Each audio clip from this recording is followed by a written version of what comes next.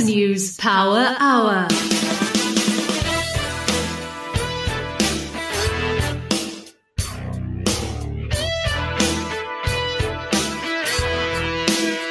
Welcome to the BizNews Power Hour, where we give you the rational perspective on business news that matters.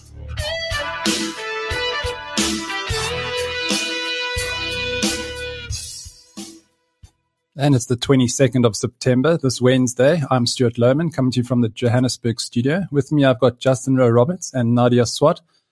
On the show today, Bronwyn Nielsen chats to Magnus Heystek. He touches on Bitcoin and everything else that's going on in the markets. He's not a big keen of the crypto, but he'll let you in on more of the other opportunities he sees, as well as the Evergrande story. We also chat to OUTA's Liz McDaid. She looks at the nuclear deal, and OUTA's very concerned that there's a bit of secrecy around it, and there's not much information being given to the public. So she brings us up to speed on that front. She also looks at the generation licenses that were given to the car powerships, which is obviously also shrouded in a bit of uncertainty. Our partners at the Financial Times give us some insight on Uber, which looks like it will produce its first quarter of profits. Justin, I'm not sure if you follow Uber at all, but it's been around for a while, and this is the first time they're expecting to see green. I don't follow it too closely, Stu, but very interesting business model with a big runway. You got the food delivery side. You've obviously got the taxi industry side. And it's just one of those big growth companies where they put so much money in that profits haven't been able to generate just as a result of all the capex into the business. But now they're obviously bearing fruit, and it's good to see them going into profit. They are touted as one of the next big technology businesses to come out of this pandemic. And you also chat to the CFO from Remgro in the show later, Neville Williamson. Yes, Neville Williams. Very interesting conversation. We chat mainly on the unlisted investments within the Remgro stable. Of course, we know about Distal, Mediclinic, RCL Foods, etc. We chat about CIVH and Vumatal and just their drive from traditional banking into the technology sectors.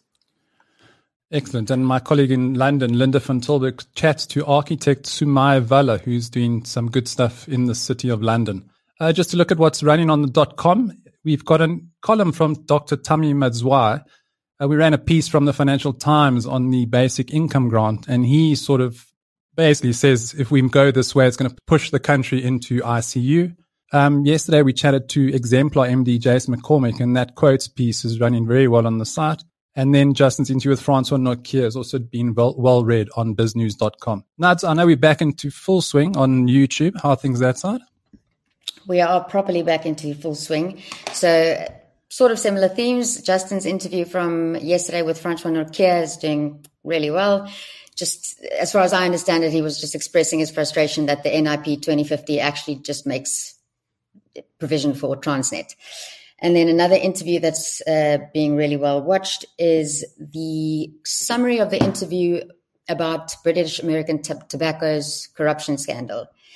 And the third video is the Great Steinhoff debate between Piet Viljoen and Bernard Mostert, a colleague of which made a 10-minute, and that's really package. Good. Justin, I know you enjoyed that debate with Piet and Bernard.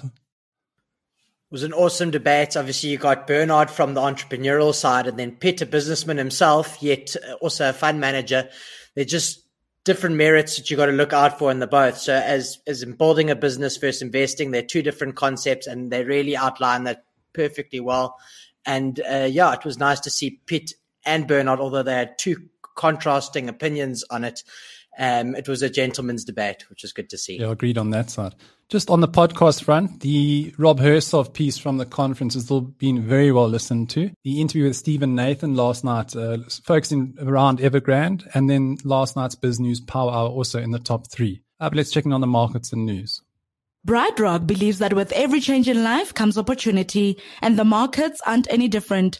The daily movement in the markets mean change for us all, sometimes small, sometimes big.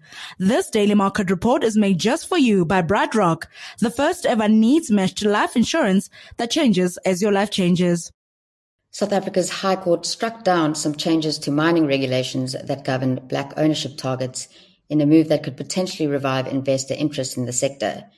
In 2018, Mines Minister Gwede Mantashe adjusted the rules to stipulate that an ownership target of 26% for black investors in South African mining companies would remain in perpetuity. So miners that had previously met the threshold would need to find new black shareholders if the original ones exited their holdings. The challenged clauses of the 2018 Charter are unconstitutional as the minister does not have the power to make law, according to a ruling by the Gauteng Division of the High Court in Pretoria. South Africa's Appeals Court ruled the Department of Tourism's focus on only black businesses for payouts to overcome the coronavirus pandemic as unlawful. The Bloemfontein-based court said that the Minister of Tourism committed an error and is not legally obliged to allocate funds based on black economic empowerment requirements. Labour Union Solidarity and civil rights group AfriForum earlier successfully applied for a freeze on the Tourism Equity Fund because it only focused on black business. The application by the attorney of Western Cape Judge President John Hlophe to have a judge from a division other than that of Gauteng hear his application to have the decision by the JSC to impeach him set aside was rejected on Wednesday by Deputy Judge President of the Gauteng Division, Roland Sutherland. The presidency has informed the court that it has not received an application from the JSC for Hlophe's suspension, and the JSC has indicated that it will not submit one pending the outcome of the case. Justin, I see in the markets very yo-yo. I know Magnus speaks about the volatility, but how are they looking today? Lots of volatility, Stu, but the JSE All-Share Index is up at 63,500. In the currency markets, the rand was largely flat against all the major currencies to 14 rand 80 cents to the dollar, 20 rand and 15 cents to the pound, and 17 rand 35 cents to the euro. Gold is flat at $1,774 an ounce. Kruger Rand will cost you around 27,500 Rand. Brent crude is firmer, trading at $75.80 a barrel, and the premier cryptocurrency will put you back 620,000 Rand. In the financial news, Sasol, South Africa's second biggest producer of greenhouse gases, set a target of cutting its emissions of climate-warming pollutants by 30% by 2030 and said it aims to have a net zero emissions by 2050. The target is an improvement on a previous aim of reducing emissions by 10% by 2030 and comes as South Africa and its most polluting companies come under increasing pressure to transition away from coal. Sasol produces about a fifth of South Africa's greenhouse gases today, but plans to gradually move away from using coal to produce chemicals and motor fuels, shifting to natural gas instead. Beyond 2030, it intends to use green hydrogen and sustainable carbon. Investment holding company Remgro's performance has begun recovering following a tough 2020 dominated by the COVID-19 pandemic. In its annual results for the year ended 30 June 2021, the group said its headline earnings from continuing operations saw a 66% jump to 2.8 billion rand. Remgro, which is chaired and controlled by Johan Rupert, attributed the increase to improved performance of most of its investee companies, including RCL Foods, Distel, Total Energies, and Rand Merchant Investments. This market report was made just for you by BrightRock, the first ever needs-matched life insurance that changes as your life changes.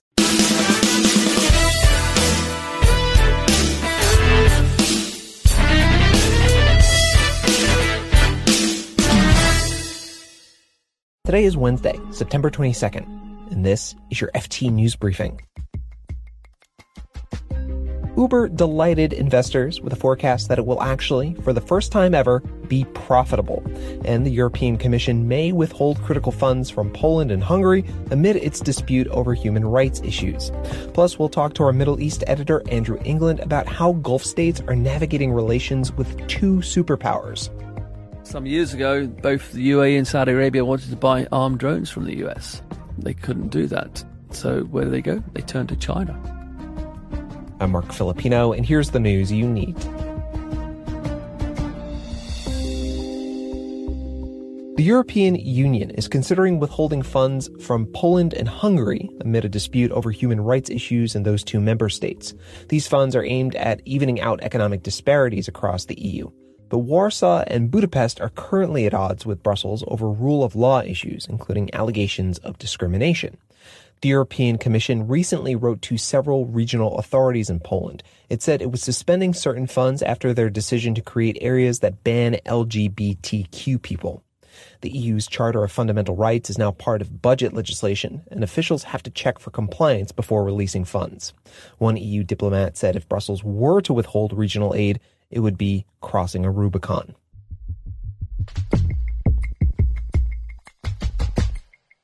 It took more than a decade and billions of dollars, but Uber could post its first profitable quarter. The ride-hailing group on Tuesday projected that adjusted gross bookings in the current quarter would come in at around $23 billion. Investors were thrilled. Uber's stock price shot up 11.5% yesterday. The FT's Dave Lee says many people doubted Uber would ever turn a profit. I mean, it was, a company that was in its early stages heavily subsidizing rides in order to get people in the cars. And indeed, since its founding in 2009, this is a company that spent $22.1 billion and just, plowed that cash into getting to where it is today. And many people thought that the sums would never add up. You'd never be able to do rides at a price that consumers wanted, and also, pay drivers enough and turn a profit. And that's something they'd promised investors would happen. They said it was going to happen by the end of this year. And so they've come in one quarter early, it seems. So this sounds great, Dave, but does this profitability, look sustainable? Well, the first thing, first and foremost, is to keep doing this. I mean, they said to expect the same in Q4. The question is next year, to what degree their food business continues to be elevated as it is right now. And also to what extent they have to pay for other things like making sure they don't have driver shortages, which is another problem they've got right now. So there are a few kind of question marks over parts of their business that could see that sort of profitability fluctuate. Now, where do you see the growth coming from, Dave? Well, I think the food delivery business, and I guess the wider delivery business, that's where a lot of growth is going to be seen for Uber. So it's going to be grocery delivery. It's going to be alcohol delivery is another big area. So I think, Uber has to diversify its business, but in a way that keeps that profitability. And that's something they haven't had to do so much in the past. I mean, you'll remember, Mark, they've had flying cars, they've had self-driving cars. They've had all these projects that many of them were a kind of hangover from the Travis Kalanick days. But now any future growth has to be quite sensible growth. And that, to be fair, is what Dara Khosrowshahi, the CEO, is known for. And I think, between him reaching this milestone, having trimmed Uber's business down, as well as cleaning up the general mess that Travis Kalanick left of Uber, that's going to be seen as a considerable achievement for Khosrowshahi. The question now is whether he has the ideas to grow Uber further in 2022 and beyond. Dave Lee covers Uber for the Financial Times.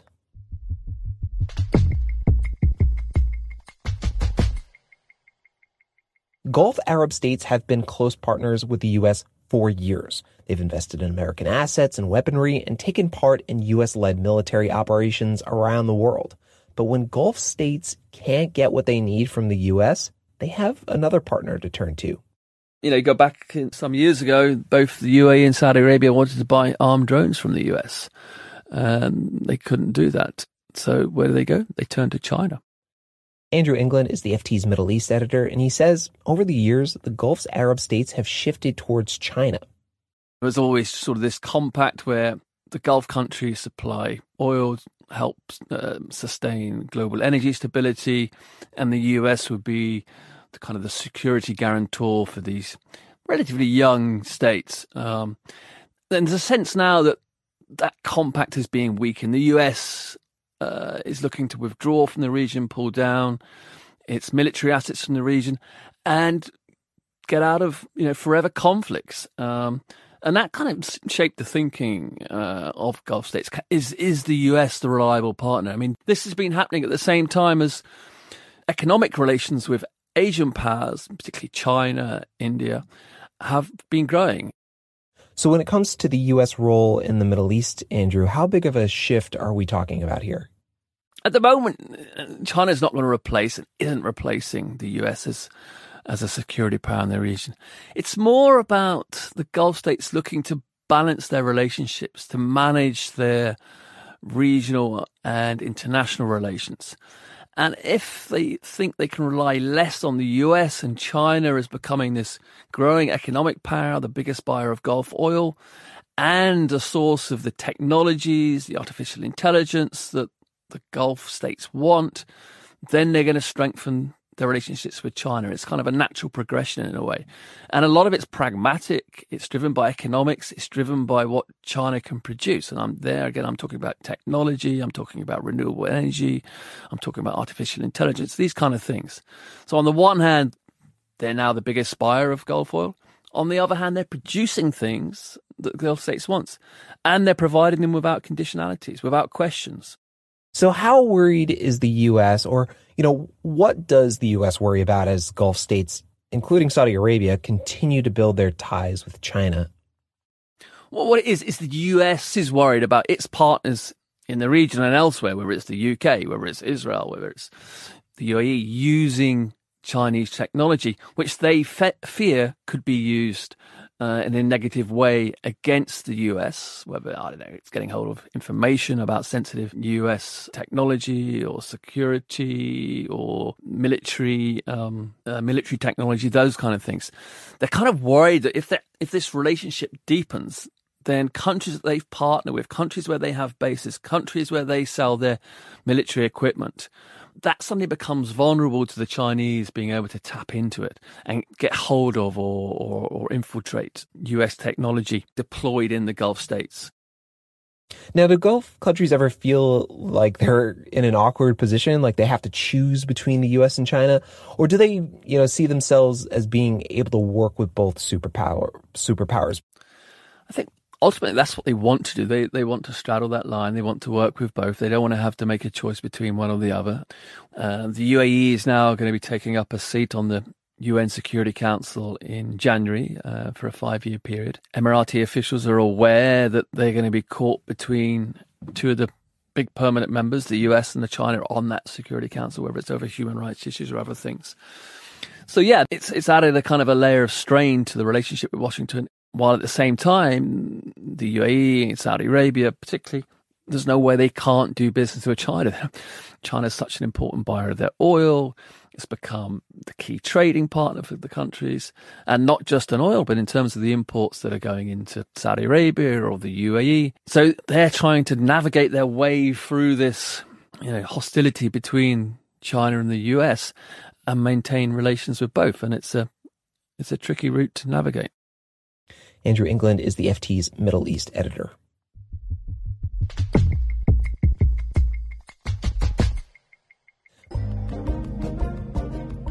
You can read more on all of these stories at FT.com. This has been your daily FT News Briefing. Make sure you check back tomorrow for the latest business news.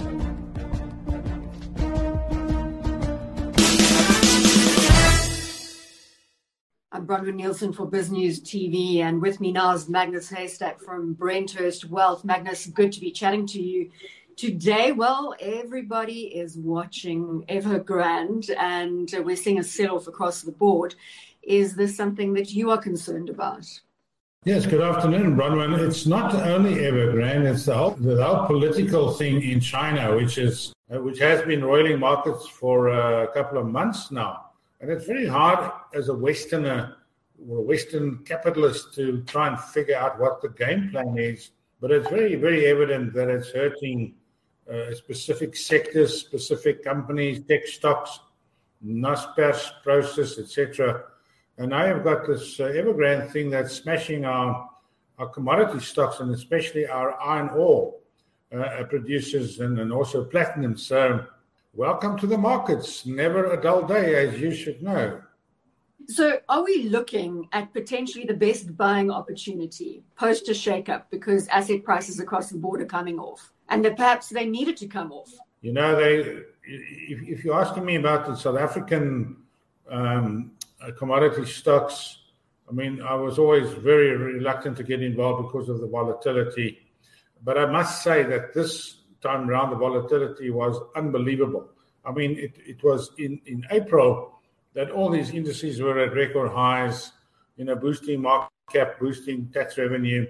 And 4 months later, not even 4 months later, they're down to where they were 2 years ago. That's been a very, very volatile period. Whether it's a buying time, I'm not so sure. We need to watch China more carefully. And I've got a suspicion that there's going to be some more bad news out of China, and therefore still time to be sitting on the sidelines you might be buying back some stock at much lower levels. Magnus, you are a big proponent of having your money offshore and staying away basically from the South African landscape. Given the current environment, and we touched on it just a moment ago in the conversation, looking at potential dips offshore to accumulate, would you look to positioning yourself from that perspective right now? As far as equities are concerned, that would be correct to summarize that we've been finding better alternatives for growth investors elsewhere in the world for a very long period of time. But I must counter that also by saying for investors looking for yield, South Africa has been a phenomenal place with your cash yields anything between 7 and 11% over the last 5, 7, and even 10 years. In fact, I did some analysis yesterday, which is quite worrying if you're an equity investor in South Africa, that over the last 8 years, the money market or things like enhanced income funds have beaten all of the SA equity funds over an 8-year period of time, and that is very, very unusual. And it can continue in further. So yield has given you if you want to yield, South Africa was the place to be. Bonds, enhanced income funds, even money market funds have been fantastic. Regrettably, for longer term economic growth, you had to go elsewhere, and there have been fantastic developments all over the world. But to answer your question, is it time to start going back into the market? I've never been a great market timer. I tell that to people. There are much smarter people out there making those calls. I would rather spend my time getting your asset allocation right and let the fund managers make the call. Rather buy the stocks in a good company because you're not going to be selling them in and out. And so I don't know. It's cheaper than a month ago. It can go cheaper, but we will never get the timing right because you also have the added volatility of the currency, which comes into play. You're not going to get it right both on the currency and the market. Forget about it. You would still, as you said, be looking to the South African market to extrapolate or to capitalize on yield because you made that comment that the trend is set to continue, correct? Yes. Yes, very much so. I think I disagree with the bullish comments from our South African asset managers who seem to be perpetually or perennially bullish on the SA market. And I don't see the same picture. I see the macroeconomic backdrop as hugely negative for the market. Consumer consumption expenditure flat, non-existent. Consumer confidence is flat. Business confidence, our manufacturing is disappearing. So I think that some fund managers are trying to ignore the very, very negative macroeconomic environment when it comes to their forecasts. So why would I maybe try and get some extra growth in the local market that comes along with very, very high risks? I would rather go and find it in Japan. Europe is looking good. Many sectors, Netherlands, Austria, delivering fantastic returns. Why would you confine yourself to one country with massive political and economic situations? I've never had the opportunity to talk to you about cryptocurrency. Now, the other headlines that are doing the rounds right now, we are seeing Bitcoin tracking at around $40,000, which has come off significantly. We've got all sorts of experts saying that we're going to see 20% off the crypto market at this stage. Solana is down. Is this a space that you look to, Magnus, at all, or is crypto tantamount to a swear word in your book? I haven't got a view on crypto. I would not invest in it myself. I would not recommend my clients to invest in it. I've got some of the younger staff members with a lot of degrees behind their name. They swear blind, this is the future. They have yet to convince me that it has intrinsic value as an investment instrument. And I just don't see where the real value is in a cryptocurrency. So I'm part of the old generation. I don't see it, I don't understand it, and I don't recommend it. Magnus, as you've said, you don't hold crypto in high regard yourself, but if we are looking at a global shakeup, is gold something that you would consider, given the historic safe haven status that we've seen in the yellow metal and the fact that it behaves in times like this in a very different manner to the general commodity space? I think if I had to make a choice between crypto and gold, I would go for gold. I think there's just too much that we don't know about the crypto market in all its mutations that have come over the last couple of years.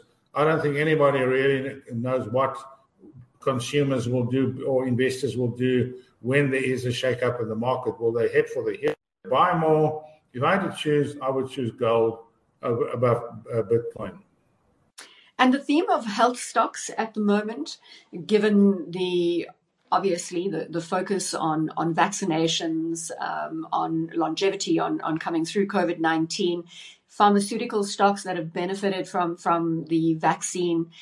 Would you be looking at the health space at the moment? Yes, I have been for a very long time, and even more so now. Very bullish on the healthcare stock. The healthcare ETFs that we've been using have returned over a year period 100% in dollar terms. So we think that is one of the mega trends that will make people wealthy if they stick to their plan. There's fantastic stuff happening in that space. We've seen what Magda Vusika has done with SI via Signia, their Bravos fund that they've launched. There's been some spin-offs that's already listed on the Nasdaq, Vasitech, and we've seen Moderna, BioNTech. People have made fortunes of money. We don't talk about it in South Africa because it bypassed the South African investment. But the investors in the United States, Germany, and other places have made absolute fortunes in healthcare, and we're still finding lots of potential in that sector. Well, that's important. Are you still finding lots of potential? Because you don't want to be advocating in favor of healthcare now if the party is over. You reckon there's still a lot of ground to go? We think, I personally have invested heavily in that sector, increased my exposure. We've taken our clients along with us. We think this is a very, very long-term trend and a very powerful trend that you need to participate in. Healthcare is almost the new gold sector in many respects, with discoveries and inventions and vaccinations and treatments coming out. I mean, if you follow that sector in greater depth, you'll be amazed at what's coming our way and what's going to be happening. I'd like to be part of that growth curve. So you mentioned the ETFs in the healthcare space and individual stocks. Would you generally diversify between the ETFs and individual plays? Yes, I would use a combination of the two. I would choose a very good healthcare fund as my core approach, and then depending on the ETFs and where they are, I would have satellite ETFs for the fund and see what you can do. They tend to run very quickly. You've got to be very nimble, but I would leave most of the money in the healthcare funds where they do the research and buy and sell depending on their signals. But there's a tremendous amount of money has been made in the healthcare stocks, ETFs, and also the demographic funds that are aligned to the healthcare trend. So there's some very exciting stuff going to be happening in the next 5 to 10 years, in my view. Talking about exciting stuff, I think we'd be remiss if we didn't touch on the technology stocks. In the US, we've seen the tech stocks coming under pressure. The theme of corporate taxes really at play there. Is this a buying opportunity given, these tech stocks have run hard with our digital reality globally over the last 18 months, and obviously they have been the forerunners. Do you think there's potential to see further upside in the tech sector and maybe looking into any pullback, given this worry over corporate taxes in the US, as an opportunity to get into that theme? I think so. I've been a tech bull for 10, 11 years. Our clients have made a lot of money. And it's ironic that as the tech boom started, South Africa cancelled its only tech fund. We had a small tech fund that we used to have, and that was closed down because there was no interest. Meanwhile, the United States and Silicon Valley had one of the biggest bull markets in a category ever in history. So those have made a huge amounts of money. And the tech sector, which is now about 28% of the US market, has changed our lives and is changing our lives and will continue to do so. So you as a South African investor, you need to get into tech stocks because you use those products every day. And the speed at which the tech sector has changed the world in the last 10 has bypassed most South African investors. They just didn't see it. It didn't happen. And they, as a result, got left behind. If you compare them to their equivalent middle American investor who's been heavily invested in tech stocks and become very wealthy over a period of time. And then, Magnus, just finally, as we mentioned earlier in our discussion, FOMC meeting, now we're expecting minutes from that meeting and watching closely for any signs of tapering being brought forward by the US Federal Reserve. But we've got the South African Reserve Bank meeting tomorrow on the 23rd of September with regards to its own decision on interest rates. Are you expecting any surprises on that front? Not from the South African guys, no. It's going to be... our inflation came out this morning, almost 5%. They cannot increase interest rates considering the poor economic situation. So, tea drinking session, and on we go. We're not going to be pushing up interest rates while we don't know what the FOMC will be doing. So, no, I would rather be watching what's happening in Washington with interest rates and the dot plot plan, as they call it. So, Magnus, we've covered a lot of ground in this session. Is there anything that is on your mind that I have not spoken about right now that is pertinent to our discussion on the general market environment? Everybody seems to think it's a binary decision, either South Africa or the USA. You need to look at places like Japan, which has suddenly come alive with the change in political leadership there. We've been putting more money into Japan. Japan quietly been bubbling under not a lot of media coverage in South Africa. We don't speak much Japanese. We don't have any Japanese fund managers telling us what's happening. But I would, as some general advice, go and sniff around the Japanese market and maybe capital to Japan. You could do quite well. Magnus, always a pleasure chatting to you. Thank you very much for your time. Magnus Heystek, Brenthurst Wealth. This is BizNews TV, and I'm Bronwyn Nielsen. How does business empower our nation? By bringing produce to our tables, giving us technology that connects us, hospitals that care for us, and the tools that shape our cities. And by backing the next generation of business owners. That's why South Africa banks on business. Business banks on us. Standard Bank. It can be. Standard Bank is an authorized financial services and registered credit provider. T's and C's apply. I'm Justin Roberts of BizNews, and with me today is Neville Williams, Chief Financial Officer of investment holding company Remgro. Neville, there's so much to touch on. Lots happening within the Remgro stable, both in the listed and unlisted space. Let's start with one of the laggards in the portfolio that happens to be Remgro's largest constituent, that's Mediclinic. Ironically, hospital groups have been one of the industries worst affected by the pandemic as a result of the higher margin elective surgery restrictions. Has there been some improvement there as the pandemic restrictions have started to ease slowly? Yes, Justin, for sure. If you look at Mediclinic's results to Remgro's headline earnings this year, maybe just I can explain. There is a lag. We equity account Mediclinic's results for the year, April 2020 to 31st March 2021. And you can imagine the full impact of that restrictive lockdown measures from April 2020 due to the COVID pandemic is included in the current year's Mediclinic results.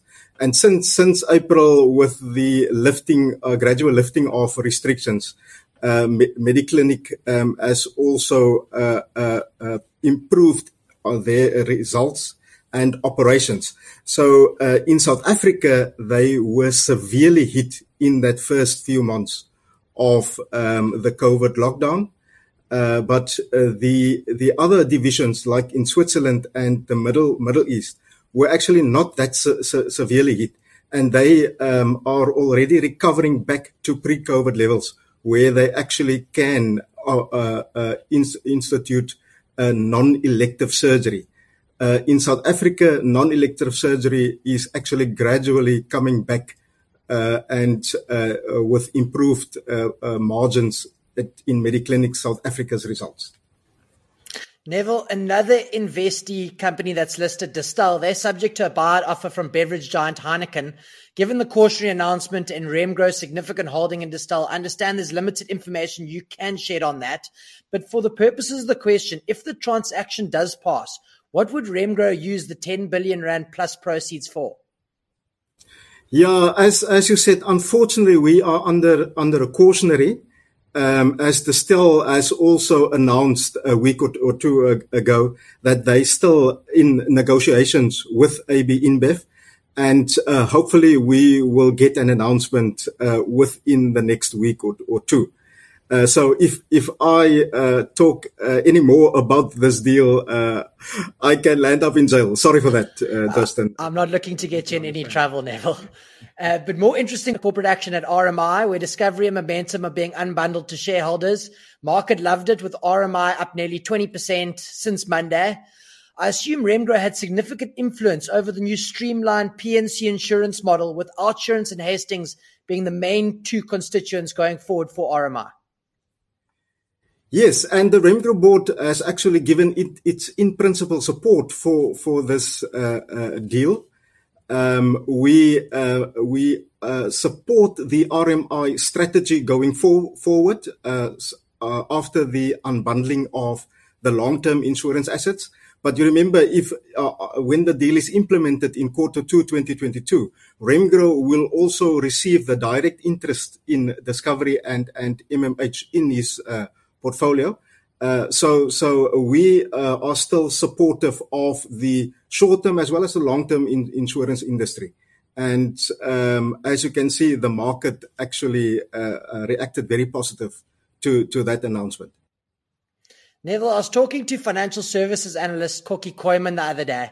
He called Remgro visionaries, a company that moves with the times. Is that what we're seeing from Remgro, slowly moving out of traditional banking industries into more technology growth companies with further investment in groups such as CIVH? Yeah, I mean, and that's also a strategy that our CEO Jannie Durant has already announced to the market, looking at the portfolio optimization of our underlying investee companies. So we will focus on, turnaround assets in the bucket, growth assets like CIVH, as well as cash generating assets for sources of capital. So that is part of the rebalancing of our portfolio. And I mean, if you look at the underlying companies, they are very resilient and were very resilient during the last year, during the COVID period. And if you look at the results, excluding Mediclinic, the rest of the portfolio actually improved and are on a recovery path subsequent to last year's worst ever results in the Remgro's history. CIVH's two main constituents, Dark Fiber Africa and Vumatel, are definitely seen by the market as the two most exciting avenues of growth for Remgro. What has trading been like within this space? Oh, yes, this is the focus. This is our growth portfolio. And if you look at the Vumatel results for the last year, their revenue actually increased by around 50%. There's economies of scale, so the operating profit also increased by more than 60%, and that's because of accumulated subscriber growth uptake, as well as further network expansion. So on a growth path, and if you look at what the investment executive Peter Ace has actually told the market this morning, is that we hope to be profitable on a headline earnings basis in CIVH in 2023-24 financial year. Investment holding companies have a perennial problem of trading at large discounts to its net asset value. Remgro's discount to NAV was unchanged at 35%. What are management looking to do to reduce this discount? So management can only focus on what we have under control. We don't control the discount. I think it's the shareholders and the market that actually view and control the discount. But we will focus on growing our underlying investment portfolio on an earnings basis, a cash earnings basis, as well as an INAV accretive basis. So that's what we focus on. And hopefully the market will see the underlying value and value creation ability of management going forward. Lastly, Neville, reading through the results this morning, there's lots of mention of a big ESG drive. It seems more of a tick box exercise for companies these days, given its qualitative characteristics. How does Remgro measure its ESG progress or performance? So ESG is actually a focus point for this year, and we've also included in our share schemes the key performance indicators, also an ESG component. So ESG is at the forefront of Remgro as well as the portfolio companies, and for sure, I think it's the right thing to do in this day and age, and we will follow this approach. And it will also be part of our management performance evaluation process going forward. I'm Jozi Roberts of BizNews, and you've been listening to Remgro's Chief Financial Officer, Neville Williams. With me now is OUTA Parliamentary and Energy Advisor Liz McDaid. Liz, thank you very much for your time. We're going to start with NERSA's reasons for approving car power ships generation licenses. This happened yesterday, and OUTA has obviously put forward an argument that they would like further clarity on the awarding of these emergency generation licenses to the controversial car power ship. Can you give me a sense of where you stand with this and how NERSA is responding? Well, we haven't heard anything about how NERSA is responding, except that it seems to be simply saying it's going to provide reasons. And this is obviously the critical issue, is until we hear the reasons, we can't decide on the next steps. But we are obviously concerned that NERSA is taking this step. The Department of Mineral Resources and Energy under Gwede Mtashe, this must be part of a broader master plan from his desk. Have you got any commentary on the minister himself? Well, we do believe that the minister's not pushing energy in the right direction from a future perspective. We know that the future is renewable energy, and well, that's what we would like to see any energy minister promoting. So let's now come to the issue around the National Nuclear Regulator and the transparency that you as OUTA are calling for, given the issues where Eskom is now trying to extend the lifespan of Koeberg. This you are calling into question. Obviously, decommissioning the plant, you have also put on the table, would cost between 34 million and 64 million versus the 16.2 billion, 16.2 billion to decommission Koeberg is what Eskom is tabling, but you're saying it's 42 to 64 billion would be required to decommission the plant. Well, what happened is that we tried to ascertain from Eskom is what have they put aside. And it turns out that what they put aside, firstly, is very small, the numbers you gave, but also is only on paper. So we know that Eskom is in debt. So, which means that it's, when it comes, if we needed to close Koeberg now, if we needed to decommission, there would be no money. And back to the fiscus, Eskom would come. And so and part of the issue is that Eskom is now proposing, and the DMRE is backing this, that they extend Koeberg for another, I think it's 20 years. And this is a plant that was built in the 1970s. And we, as OUTA and the public, only found out about this recently, almost by accident, when we asked. So there was no public transparency. There was nothing from the National Nuclear Regulator who had the application to say, we've got this application here, public, we're considering it, you have a look. No transparency. And so we are welcoming the fact that the Department of Mineral Energy is wanting to amend the National Nuclear Regulator Act. And one of our strong points is that it must become more transparent. It cannot be mired in the secrecy of the past. We know that the nuclear is an apartheid legacy, but it has to stop. We have to get into a more transparent world. I mean, Liz, ultimately, as OUTA, you're saying you are wanting to prevent South Africa experiencing a nuclear disaster. And this is why you are calling for the transparency. Do you believe that the National Nuclear Regulator does have the appropriate regulation, world-class regulation to proceed with overseeing the sector? Well, we have to ask questions about it because they seem to be operating a little bit in the dark. It's difficult for us to know. But what we can say is that we need a strong national nuclear regulator because nuclear material doesn't go away overnight. It's here for hundreds of thousands of years. So for future generations and for the current generation, we need a strong national nuclear regulator. And what we are also saying is that needs to be financed properly. We cannot have the situation as we have in other mining sectors, for example, where you have ownerless mines that are just floating around, and when it comes to rehabilitation, there's no money.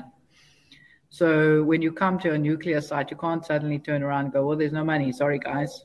So we really need a strong regulator, and we need one that's backed by a solid treasury backing, or the DMRE must allocate sufficient resources. So let's just talk a bit more, Liz, about Koeberg itself. As you said, it was really by accident that you found out that there is now a plan to extend Koeberg's life another 20 years. You state this was obviously constructed in the 90s. And for you, is it viable that you could potentially extend the life? I mean, we're looking at a plant that is supposed to be decommissioned in 2024. Yes, so obviously every power plant is built with a fixed life or a sort of planned life. And any extension beyond that, it's like having an old car. You need to spend more and more on maintenance. What is not transparent is whether the more and more on maintenance is actually now going to be so much that it would be better to actually close it and then for Eskom to invest that money in a different kind of power generation. And in terms of the minister, his push in terms of a nuclear power build, are you finding you have access to the minister? Are they listening to you as one of the bodies that are outraged by the fact that we're not seeing any transparency in communication around Koeberg itself? Well, we have started off the process by requesting information around like the costing, and we have therefore raised it in the press. What we are also asking is that all the information that went to the DMRE, please could that be made public? And timelines, have you put any timelines in terms of the request? Well, it's a PIA request, which means they have 30 days. And if they really want to, they can extend it another 30 days. But we are then looking to potentially go to court to get that information. We believe it's in the public interest. And OUTA is about ensuring transparent and accountable governance.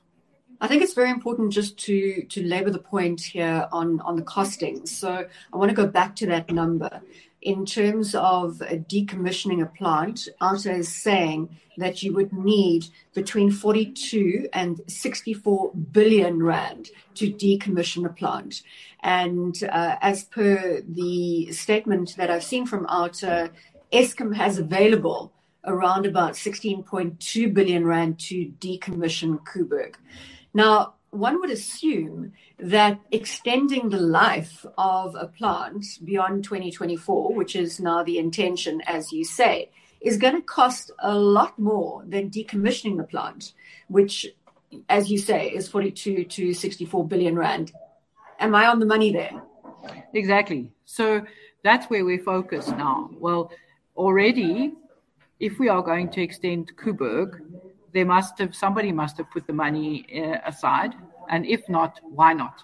Are we going to see another Kusile Madupi style thing where the costs expand and increase, and we suddenly find that we're paying bit by bit by bit? They just go up and up and up. The actual maintenance and the build is delayed and delayed and delayed. And in the end, we as the public are paying masses for something that actually we could have used that money somewhere else.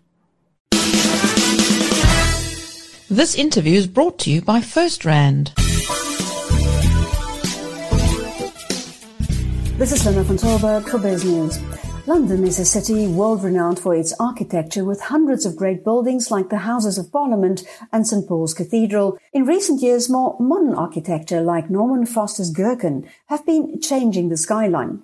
In the European summer, the city celebrates modern architecture with an annual commission of a pavilion in the ground of the Serpentine Gallery. An internationally famous architect is chosen for the design. This year, an architect from Johannesburg was chosen. She is Sumayya Vally from the Counterspace Studio.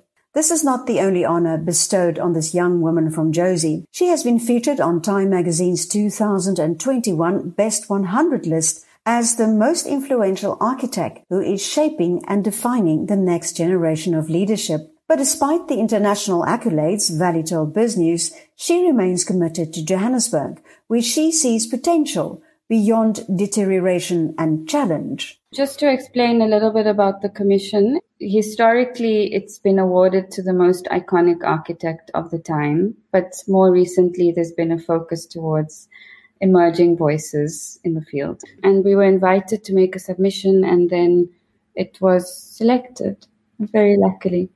So, but then the pandemic came. It was supposed to be in 2020. So how did that affect you? I moved to London when I got the commission.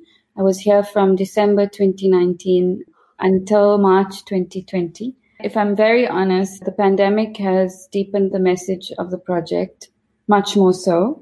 The design wasn't affected per se because it was already submitted to planning and so on, but I was able to deepen the project in that it grew many other tentacles. And in response to the pandemic, I also initiated a program at the Serpentine called Support Structures for Support Structures, reflecting on what engagement with these community and partner institutions that I wanted to work with in London could be, and what it looked like in that time.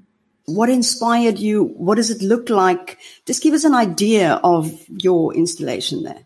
So I was inspired by waves of migration in London, and I really wanted to tell a story about London for London. And being from South Africa, of course, Johannesburg, my city, is also a city that's so intertwined and connected to movement and to identities of people from so many different places. We have so many different forms of public.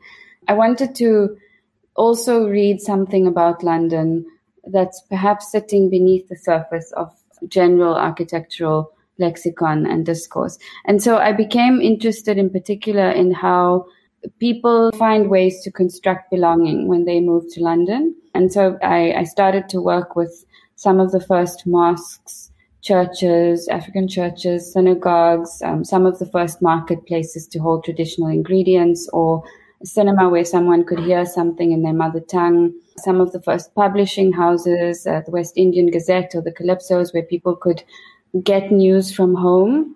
And so many of these spaces also started to birth movements of resistance, like the Mangrove in Notting Hill became the headquarters for the Notting Hill Carnival.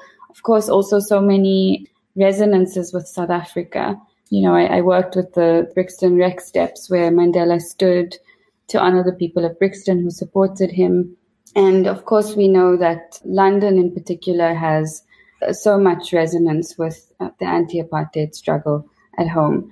I started to work with mapping these places, and in particular I was interested in the gestures of architectural generosity in each of them. So how they were able to hold people in a gathering. For example, the way that porch steps were used in Brixton for people to organize before the time of protest, or how an unfolded surface in the street can become a place for people to gather and share a meal.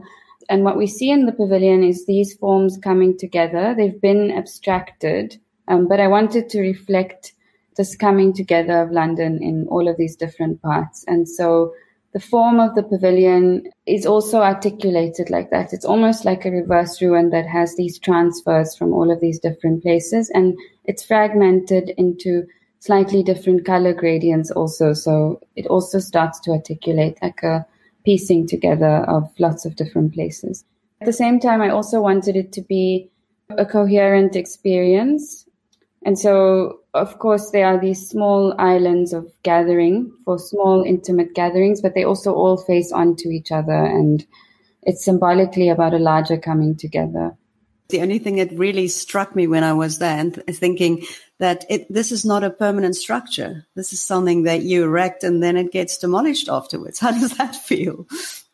It's a very joyful thing to have been able to realize it and to make it. And I'm just so grateful that in the process of making this building, that there have been so many voices that have been able to come together and share in it in some way, not just in the physical realization, but also all of the other aspects of the project. Well, can we just go back to your background? Why did you become an architect? What inspired you? I don't know if one ever knows really, but I think I've always been very interested in the city and very interested in design. When I was young, I was always very interested in stories, in writing. I was interested in politics and in history. I think I really wanted to be an archaeologist at some point as well. I applied for architecture and for journalism. And I chose architecture for my love of design. But I think that, I hope that I still hold an attitude towards telling stories through building and through design. You have spoken about your commitment to Johannesburg. How can the city be renewed and revived? There are a lot of challenges in Johannesburg and in so many of our cities and landscapes in South Africa. Of course, we live with the inherited challenges of segregation and social and racial and economic injustice that are still so present and even deepening in some aspects in our landscapes. But I think that at the same time, there's so much in Johannesburg. There's so much potential. There's so much opportunity. And in the ways in which people have shown resilience in constructing the city and inhabiting the city, in our own traditions, in our rituals, in ways that people come together, in our, economic systems in the city, the informal or the rogue, so to speak. I think there's so much inspiration to find in looking in those places. And I think that if we look deeply at what our city is and we respond deeply to what it could be by looking in those places, there's so much that we can do. I think instead of thinking about this idea of deterioration or challenge, and then looking at it with a Western gaze, in terms of looking northward or to solutions that might not necessarily fit our context, there's so much richness and texture in what we have at home, and I think to be able to imagine from that place could be very powerful. Do you think it's time to develop buildings that are more suited to Africa in the regeneration of Johannesburg? Absolutely. I think my practice is focused on searching for what design languages for Johannesburg and for the continent can be and can look like, and how they can reflect our cities, our identities, because they're so, even conceptually, of course, I think it's deeply challenging and it's a huge weight and a responsibility to hold that. But at the same time, there's also so much conceptual richness in looking at our ways of being. So absolutely. This interview was brought to you by FirstRand. For more stories of South African success, visit the Good Hope section at biznews.com. Well, that's it for the show today. We'll see you same time tomorrow. Thanks for joining us. You've been listening to the Power Hour, brought to you by the team at BizNews.